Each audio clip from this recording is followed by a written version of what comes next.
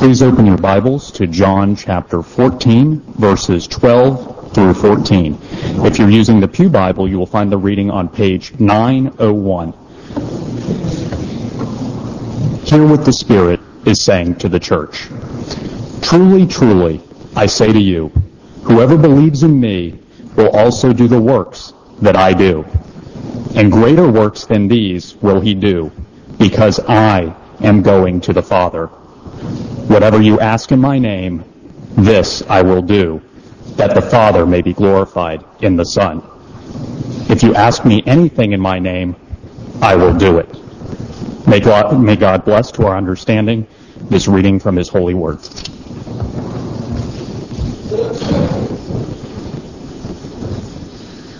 Let's pray. Father, I pray that you would bless the reading and the preaching of your word and give us faith to not only believe what your word says, but also to act upon it for the glory of the Son as He is seeking to bring glory to the Father. We pray in Jesus' name. Amen. I believe that it is appropriate to address the Supreme Court ruling from this past Friday for a few moments. I imagine most of you have that on your mind this morning to varying degrees already. Regardless of what our nation mandates, the practice of homosexuality is a sinful activity. The Bible calls it a perversion. I would suppose that not everyone here this morning would agree. I would refer you then to Romans chapter 1, verses 18 through 28, if you have any questions about God's assessment of the practice of homosexuality. That being said, we are called to be a people who trust in God and love our neighbors. That means we're not going to get all bent out of shape over this court ruling. We are going to trust in our sovereign God. We are going to love those who oppose us. We are also going to love homosexuals. We're going to act kindly to them and point them to the Lord Jesus Christ. The rapidity with which our country has embraced the practice of homosexuality is surprising. This is a wake-up call for us. It is a reminder that we cannot trust in political solutions, nor can we trust in cultural stability. And to read the four dissenting justices who dissented from the minority opinion, they seem to be suggesting that we can no longer trust our constitutional rights either. I received an email yesterday addressing this Supreme Court decision. I received it from Uganda. The email was from Martin Odi, one of my new Ugandan friends. And the reason he was emailing me was to implore me to oppose the torrent of culture, the direction of our culture, to oppose it in a spiritual manner. Among the things he wrote, Martin said, "Do not try to fight spiritual wars with weapons of flesh and blood or using mental abilities. Please use spiritual weapons to fight spiritual battles." Martin's exhortation is an appropriate segue into the sermon this morning. This is our third sermon from John chapter 14. You will remember that Jesus is seeking to encourage His disciples. So verse 1, Jesus said, "Let not your hearts be troubled. Believe in God, believe also in me." So this is the context in which we should understand verses 12 through 14. So listen to verses 12 through 14 in light of Friday's Supreme Court ruling. Justin just read it for us. I'll quickly read it again. "Truly, truly, I say to you, whoever believes in me will also do the works that I do. And greater works than these will he do, because I am going to the Father. Whatever you ask in my name, this I will do, that the Father may be glorified in the Son. If you ask me anything in my name, I will do it.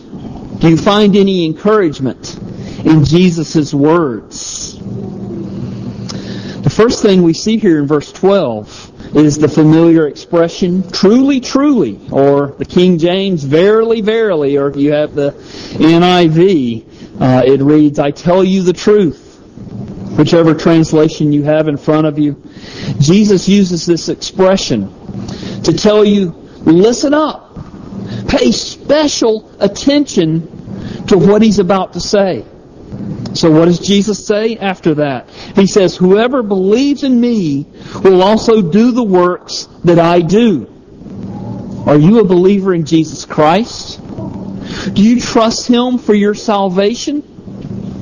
If you do, then you will be doing the works that He did while He was here on earth. Jesus' miracles were only a means to an end. He's not talking about us doing miracles because He did miracles. His miracles were simply a means to an end.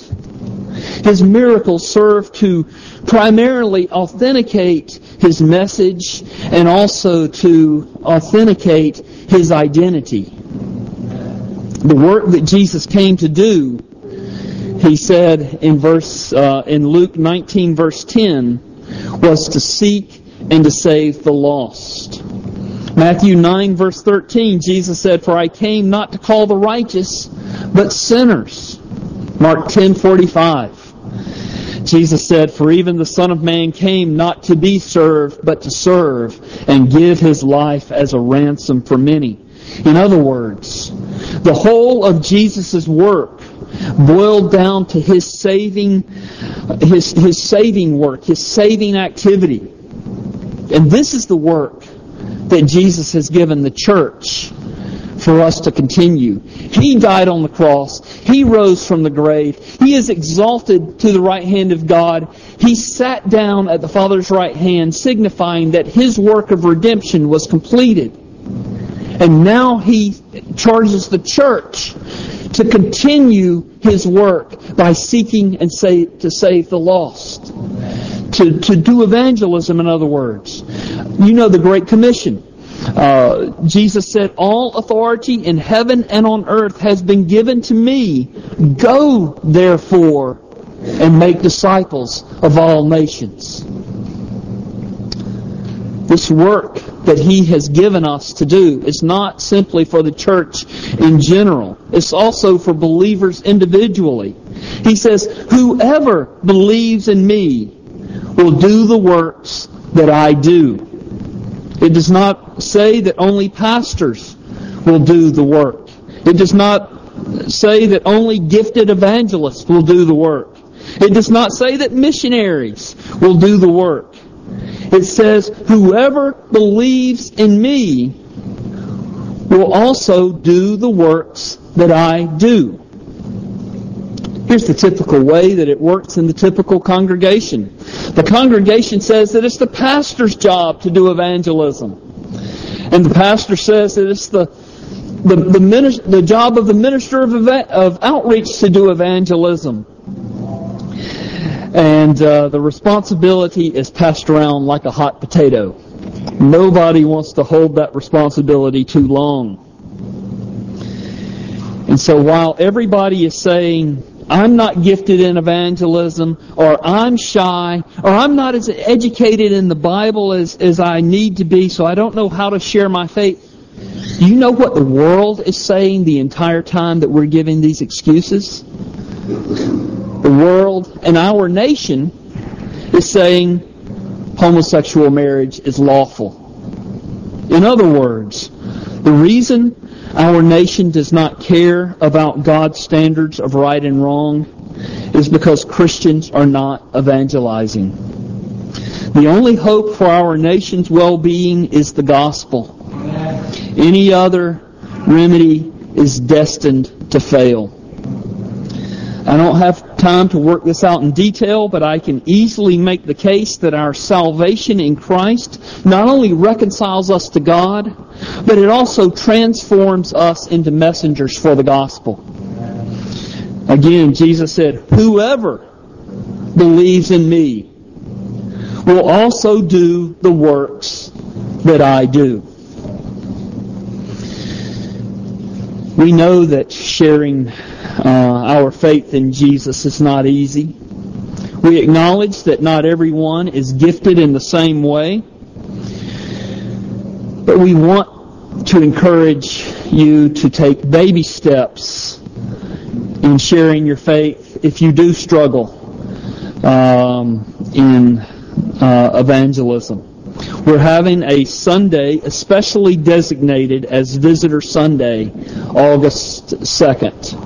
So that's a little over a month away. The idea is for you to encourage someone to come to church with you, to invite someone to church. So you need to begin praying today that about who you will invite to church on August 2nd. This gives you over a month to begin praying, to invite someone. If they decline your invitation, it gives you time to invite someone else. Don't simply say, "Well, I've done my duty, and they said no, I'm off the hook." And don't invite someone from the church down the street. Especially invite someone who does not go to church or who is not a believer in Christ. You're going to be hearing more about this, but this is a way that you can do the works that Christ did while He was on earth. It's an opportunity to obey Him in this area.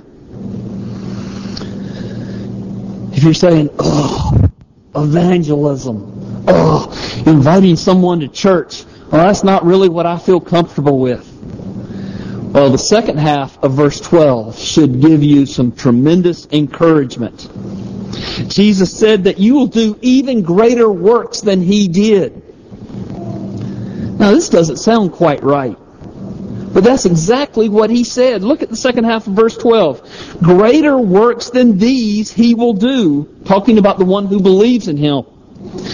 He says, "because I am going to the Father."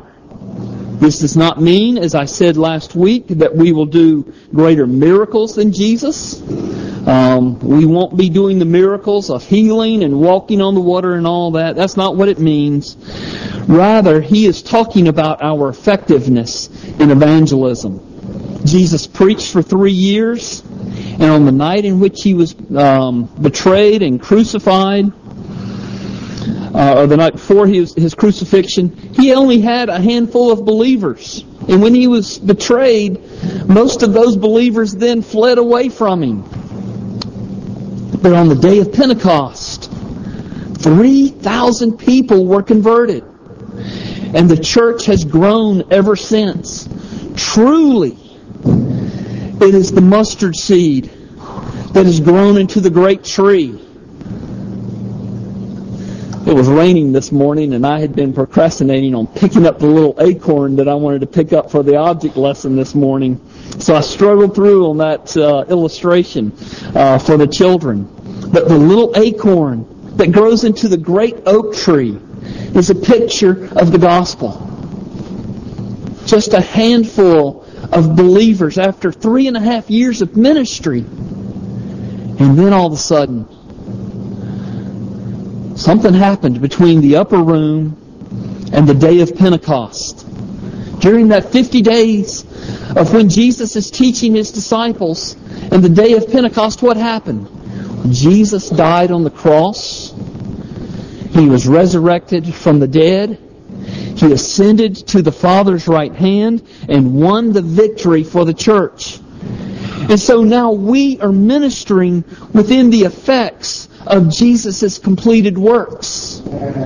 And so He says then that we are going to do greater works than He did. Not because we're wonderful, not because we're powerful, but because He is in heaven making intercession for us. J.C. Ryle sums it up nicely. He said, "What our Lord has in view seems to be the far greater number of conversions, the far wider spread of the gospel, which would take place under the ministry of the apostles than under his own teaching. In short, greater works means more conversions. There is no greater work possible than the conversion of a soul. Let us believe that there is nothing too hard or too great for believers to do, so long as their Lord intercedes for them in heaven. Let us work on in faith and expect great things. Though we feel weak and lonely like the disciples, our Lord is working with us and for us, though we cannot see Him." That's J.C. Ryle. Jesus promised that people who trust in Him will do greater works than Him in terms of the effectiveness of our evangelism. The question then is, are we greater works Christians? Is Westminster Presbyterian Church a greater works congregation? If not, why not? Could it be that we limit ourselves to do only things that can be accomplished by human resources alone? Could it be that we perceive obstacles in front of us and refuse to go forward in faith? Have we considered that greater works Christianity is a possibility for the life of our congregation and for the members of our congregation?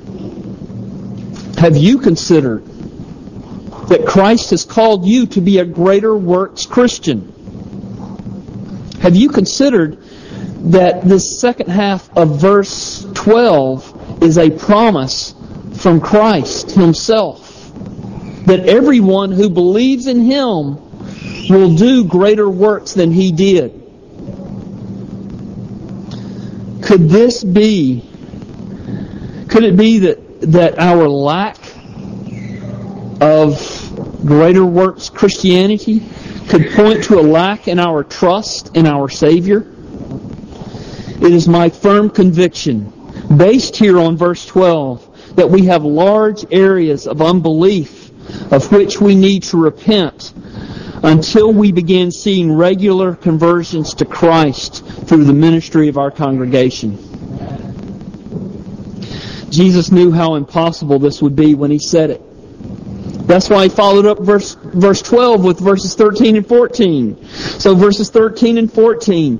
"Whatever you ask in my name, this I will do, that the Father may be glorified in the Son. If you ask me anything in my name, I will do it." Our evangelism is not the work that we do on our own. It is Christ's work through us. The key to our becoming greater works Christians is for us to pray, because it is Christ's work. I think the promises of answered prayer in verses 13 and 14 relate to more than evangelism. Jesus says, "Whatever you ask," in verse 13. In verse 14 He says, "If you ask me anything." So Jesus promises a wide range of answers to our prayers. He says, pray a wide range of requests. But surely, His chief concern in speaking of prayer in this context is in relation to our effectiveness in evangelism. So, a couple of questions come a little more sharply into focus. First question, why is it that so many true Christians are not greater works Christians? Or to ask the question in the words of J.C. Ryle as he asked it in his commentary, he said, "How is it that Christians go halting and mourning on the way to heaven and enjoy so little peace and show so little strength in Christ's service?" Ryle answers this question by saying, the answer is simple and plain. They have little because they ask little. They are no better than they are because they do not ask their Lord to make them better. Our languid desires are the reason for our languid performances. We have a prayer meeting that has recently started, if you would like to join us. If you're feeling as if your prayers are languid, which means unenergetic or lazy, then you can make a point of joining us. We'd love to have you. We're meeting every Wednesday morning at 5 a.m. and we're praying till 6 a.m. I'm willing to stay around for a second prayer meeting to begin at 6:30 a.m. and go to 7:30 a.m. on Wednesday mornings. So we want to encourage your participation. We are praying in these meetings for our effectiveness in evangelism. In other words, we're praying that we become greater works Christians and that our congregation would become a greater works congregation. And our ultimate goal in praying for these things is found in verse 13. Jesus says that the Father may be glorified in the Son. And since we're talking about evangelism, and we want to not just preach about it, we want to give you opportunities. This Saturday, the 4th of July, we allow people from the community to park on our property, and we'll be handing out popsicles after the parade as people return to their cars. But also a group from our church will be going out to the parade to do evangelism. We'll be using Sylvester's surveys. We did this last year. It was very well received by the people that we spoke to. If you want to participate in evangelism, be here by 8 a.m. in order that we might pray for an hour. And then we'll start heading to the parade route and meet people as they're beginning to be there along the parade. And then there'll, of course, be others. The deacons, I'm sure, would want me to say there will be others who will be parking cars, and they'd love for your participation in that as well. The only hope for our nation, the only hope for the future generations of our children, is our stepping out in faith and believing what Jesus said here in this passage in verses 12 through 14. And not only believing what He said, but also acting upon it. Let's pray. Father, I pray that You would help us to be effective in our evangelism. Lord, help us to be eager in opening our mouths, loving and kind as we open our mouths to talk about our Lord Jesus Christ, who has been so loving and kind to us to save us from our sins. Father, I pray that You would make us individually and as a congregation into greater works Christians, knowing that the work that we do is Your work through us. We pray in Jesus' name. Amen.